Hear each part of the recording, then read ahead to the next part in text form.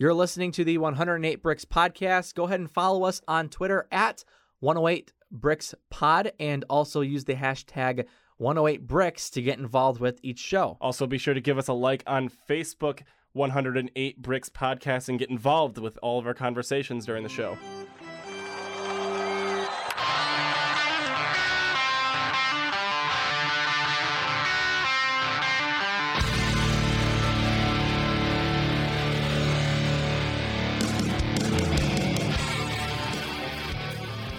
How's it going, everybody? We are back with another episode of the 108 Bricks podcast. I am Curtis Koch. And I am Dylan Buckwites. It's been a little bit. We said we were going to stick to a schedule, and we kind of botched that. But it's been a busy few weeks for us, and frankly, it's been a busy few weeks for the Cubs, as well as the second half of the season, especially following up the trade deadline. I think we could be described as better than expected from this team. And I think this the second half in general, Dylan, we've been seeing some good and competitive baseball from this team. I think better than what we both thought we were going to see. We'll get to that into that in a little bit, but I think even more so, I think we're starting to see just how good some of these young Cubs arms have been just recently. And even more so, we're seeing a lot of progress in the minors that could be encouraging in the next, I would say, 2 to 3 years. And we might have a competitive team in the next couple of years by then. Who knows? We'll have to hopefully cross that bridge when we get there, but it'll be nonetheless an interesting offseason for the Cubs. We'll get into that too on this episode, but I think a big portion of it is going to be on the pitching side of it this kind of go around, because a lot of young Cubs arms have come up through the system, and there's a lot more to come too. Yeah, there's still a lot more to come. And on top of that too, you still have a lot of good big name bats in that farm system that could make an impact at some point down the road, including a lot of outfield arms and bats too. And free agency will be around the corner, and the Cubs have been linked to some big name free agents. So who knows what will come around the offseason. But Dylan, how are you?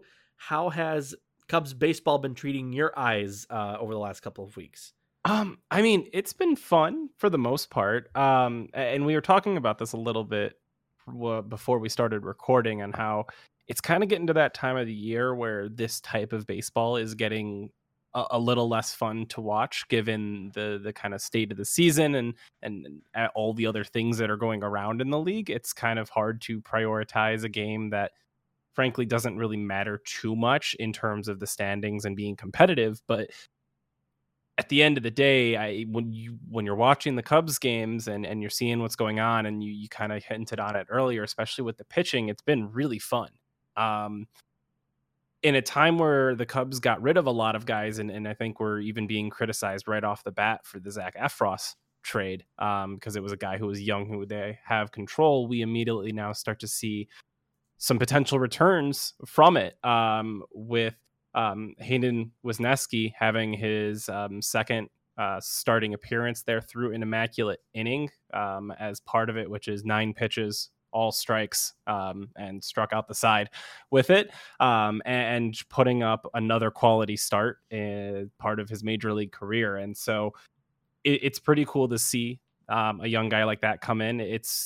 It was a guy who was actually really hyped up. He has probably one of the nastiest sliders on the team right now. And it's really fun to kind of see a guy like that come in, and it's a pretty low expectation setting, but you're getting real major league experience. And so it was kind of that perfect fit for a guy like him to really make his appearance. And we kind of knew it was coming with the rosters expanding. He came up a little early with some injuries happening to the team, but it's fun. It's starting to kind of suggest that the future success might be sooner than we think, but also at the same time, taming expectations, because I still think at the end of the day, we really have no idea what's going to be happening with this team. We have no idea what's coming with this team. They could spend a lot and suddenly maybe have a team that could compete for the Central next year. They may not, and we might be rebuilding another year. It's been really vague kind of from the front office. We've been getting a lot of mixed messages. It makes a lot of just any sort of conversation about the team difficult because a lot of people don't know. The things that we can see is the fact that they have stockpiled a lot of pitchers, the fact that they have a lot of really good top outfield talent out there, and the fact that like if you're following the team, if you're looking at the Cubs really on paper and you're kind of trying to get excited with it, you're starting to see names like Pete Crow Armstrong a lot more. You're starting to see names like Brennan Davis, Hayden Wisniewski, Caleb Killian, a lot of these names that you're going to be seeing on the main team sooner rather than later, then really kind of paying attention to a lot of the names who are playing on the field right now. But besides that, you're kind of still also looking at the team that's playing on the field right now, because there are a lot of really good things to kind of pick out from there. Obviously injuries has been the issue, because the two names I wanted to kind of bring up was Seiya Suzuki and Nico Horner, both injured and not playing probably now for the rest of the season, but have put together really solid seasons for themselves. Nico in particular, that's going to be a name I think you hear a lot this offseason, given the fact that he might be having to move positions if the Cubs go after a superstar shortstop out there, but has put on a close to gold glove performance there so far, with the batting average to back it up. Taken a big step in the right direction. And obviously it's hard because he's injured right now, but that was one of the main concerns, was the fact that he was so good defensively, but might be pushing it a little too far to the result he is getting more injury prone. He seems to have dialed that back to make sure he's not pushing the limit completely.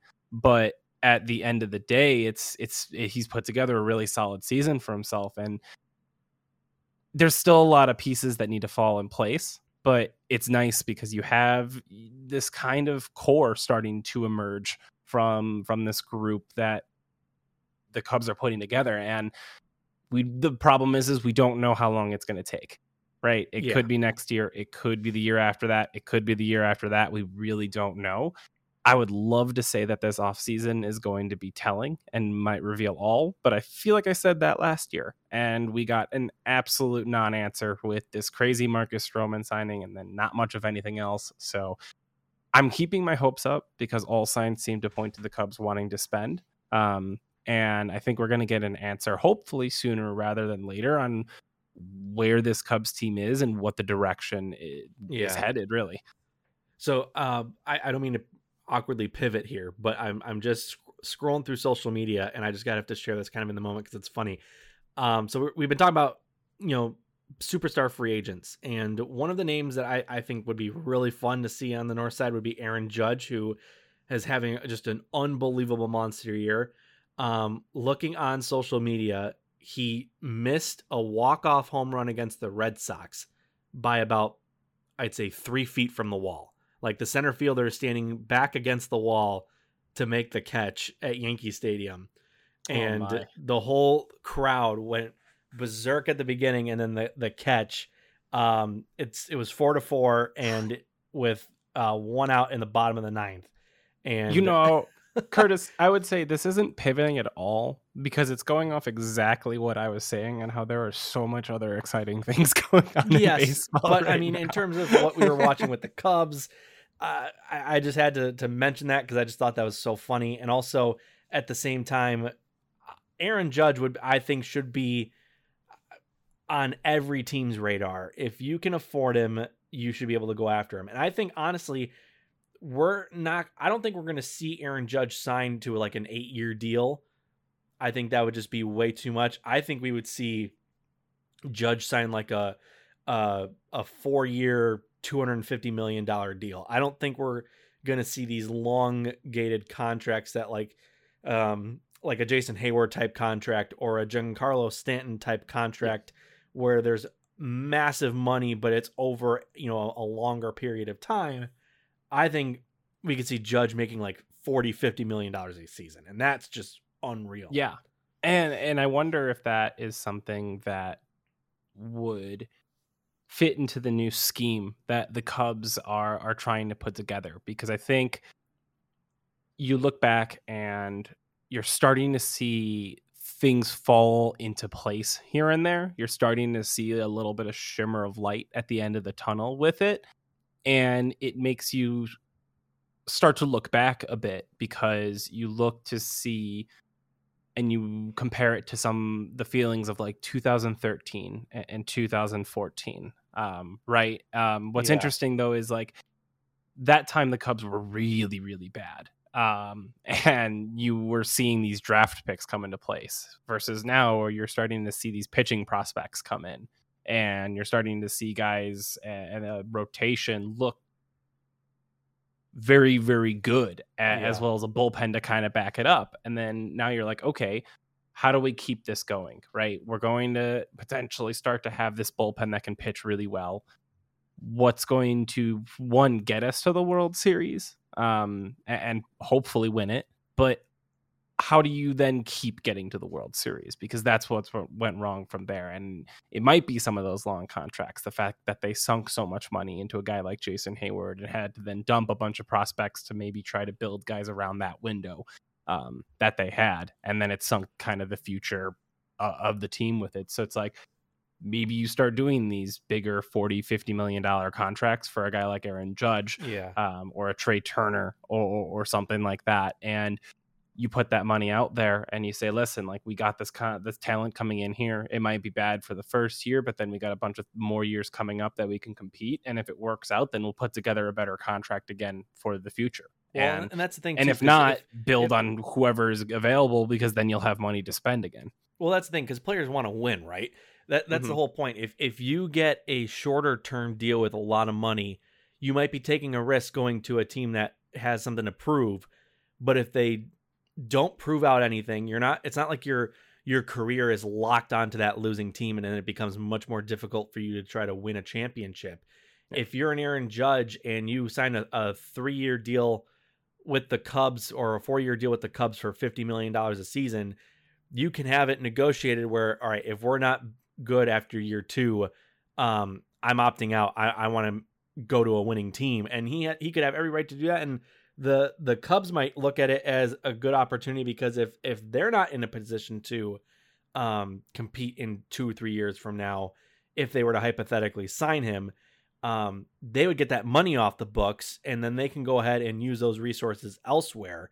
But speaking of the rebuild, though, Dylan, I'm curious as to what you think of the rebuilding around pitching this time around, because ever since they brought in Carter Hawkins, that has been a huge focus. We've been talking a lot about the pitching with Hayden Wesneski and Justin Steele and Keegan Thompson. Keegan Thompson, yes, thank you, and a couple others that have come up through the team that have been pitching really, really well. Hayden Wesneski to me has been the one that's been really impressive. And the one guy that we've talked about before, I just said his name, Carter Hawkins. I didn't think we'd see such an immediate impact in year 1 of his pitching philosophy as we have. But it's interesting because with Theo and Jed, it was built around, we're going to develop hitting prospects, and we can save the money in our budget to buy the pitching. They went out and signed John Lester. They went out and signed a John Lackey. They went out and re-signed Jason Hamill. They went out and signed the necessary things to keep Pedro Strop, and that sort of things. They extended Kyle Hendricks' contract.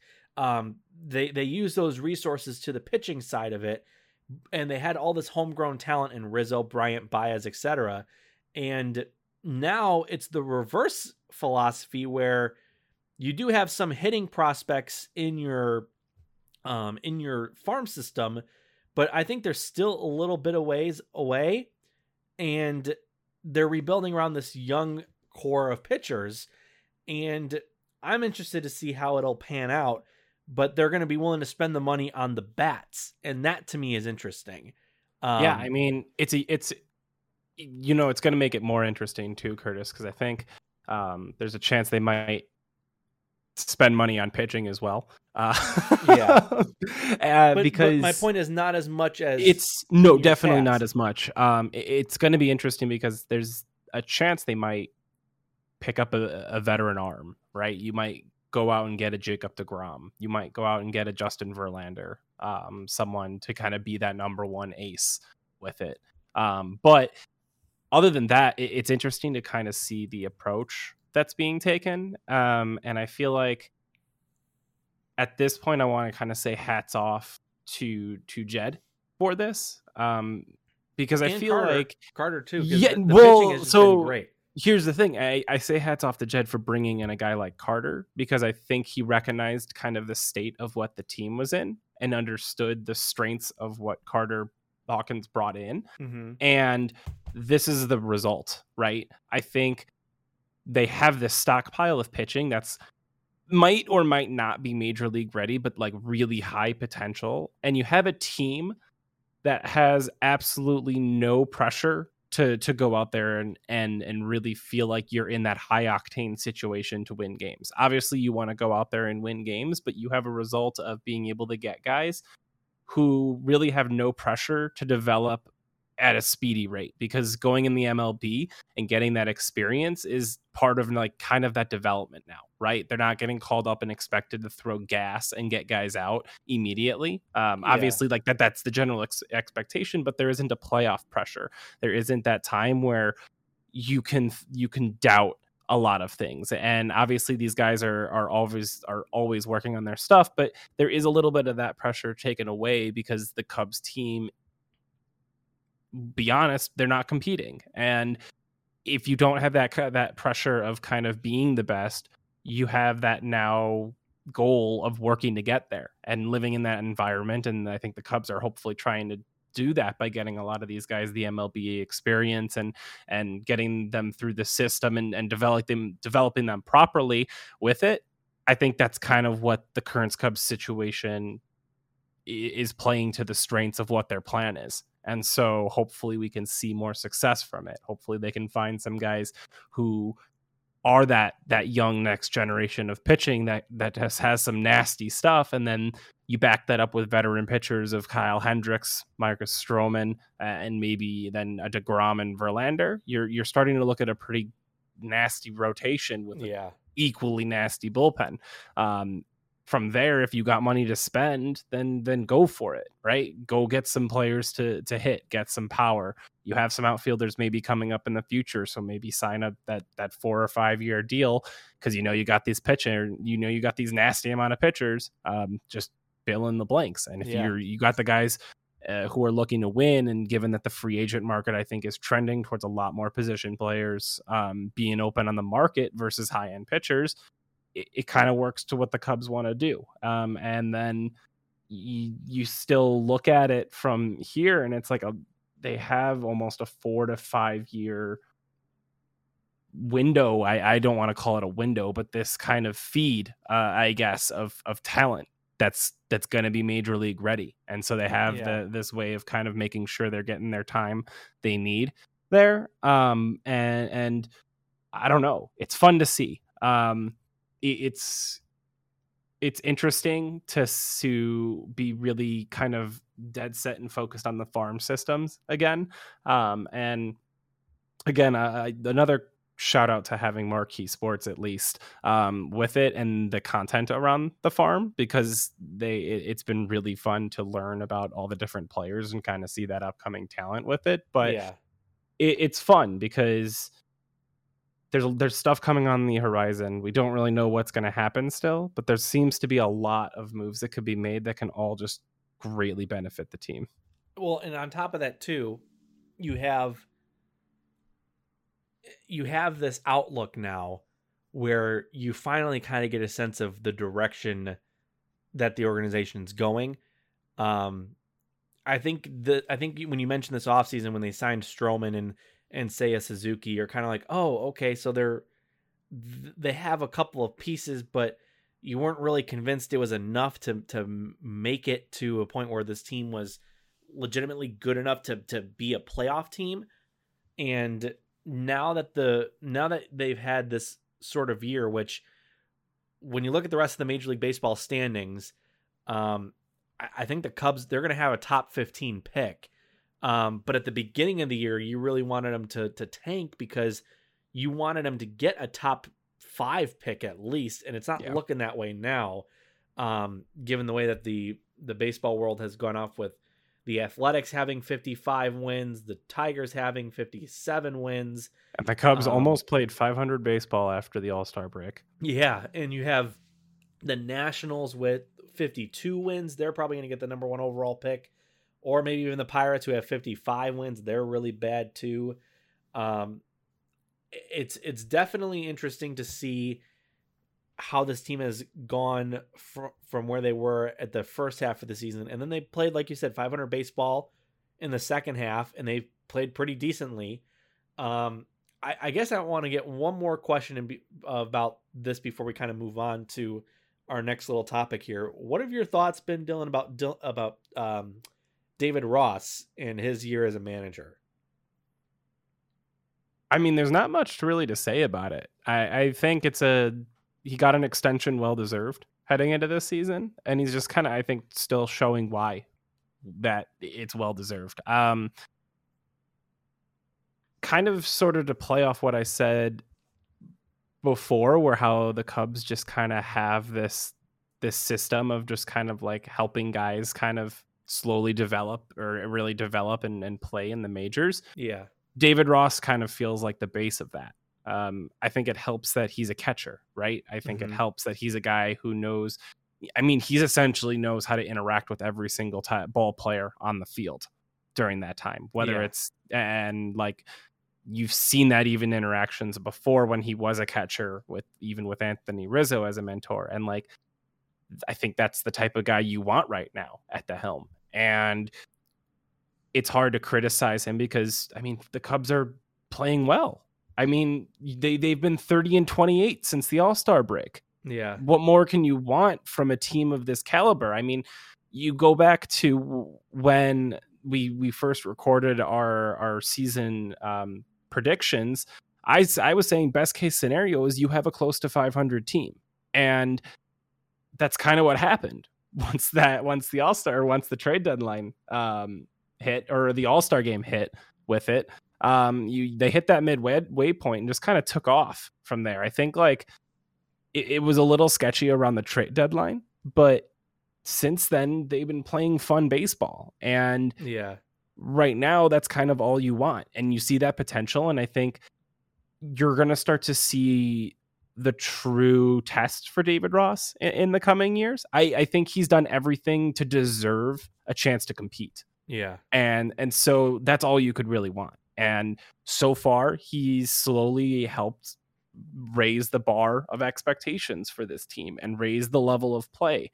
But also seeming like the environment with that team is one of being welcoming and being able to help these players develop and be successful and eventually win. They all want to win at the end of the day. Yeah. And exactly. so I was just curious because I think there's been some instances of, I should have, before I say this, I probably should have maybe taken notes of examples, but there have been some examples where I felt that he has maybe mismanaged a few times. He has some bullpen management to learn. Yeah, but I understand he's got a unique situation of a rebuild and he's got a lot of young arms. I get that. But it still comes down to winning or losing, and you feel more encouraged about your team's future and performance when your team wins and you're seeing young guys like the pitching staff we've mentioned all this episode play well and pitch well.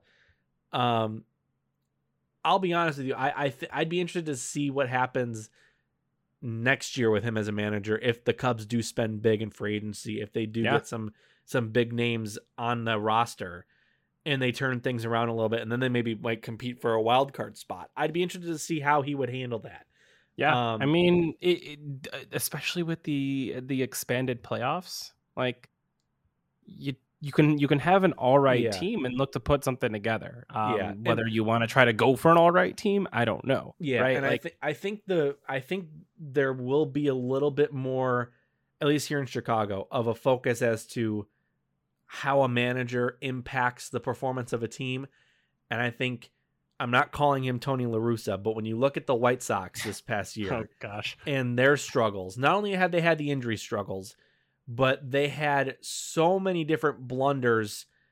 Granted, again, some of them were from the manager himself, from Tony walking guys intentionally with a 1-2 count, or having his players lose focus and do into an outfield fly out, turning into a triple play against them. There's been a lot of examples on that White Sox team that they lacked the baseball intelligence that they had the year before when they won a lot of games, and the year before that when before Tony La Russa became the manager. And I think when you look at that, even when you look at the White Sox when Tony has stepped away and when Miguel Cairo has been the bench coach and been managing the team, the White Sox look different. They're still struggling.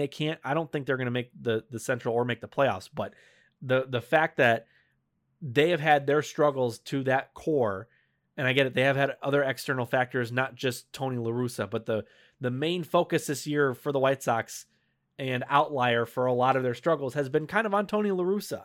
And again, I'm not saying David Ross is the Cubs version of Tony La Russa. I'm not saying that at all. But what I'm saying is that the focus on how he manages this team, that when conversation will need to be made sooner, yes, probably rather than later. Correct. Yes. And I think if they're going to cash in and go for it next year, I think next year will be a bit of a pivotal year for David Ross to see of how he manages a roster that has a big chunk of payroll on it, that has some young arms in it, that has some veteran presence in it. Again, I think there's going to be a lot of pulleys and levers for him to mess with when it comes to this sort of thing. And it'll be interesting to see how that all kind of pans out. But I'm interested to see how David Ross goes as a manager into next year.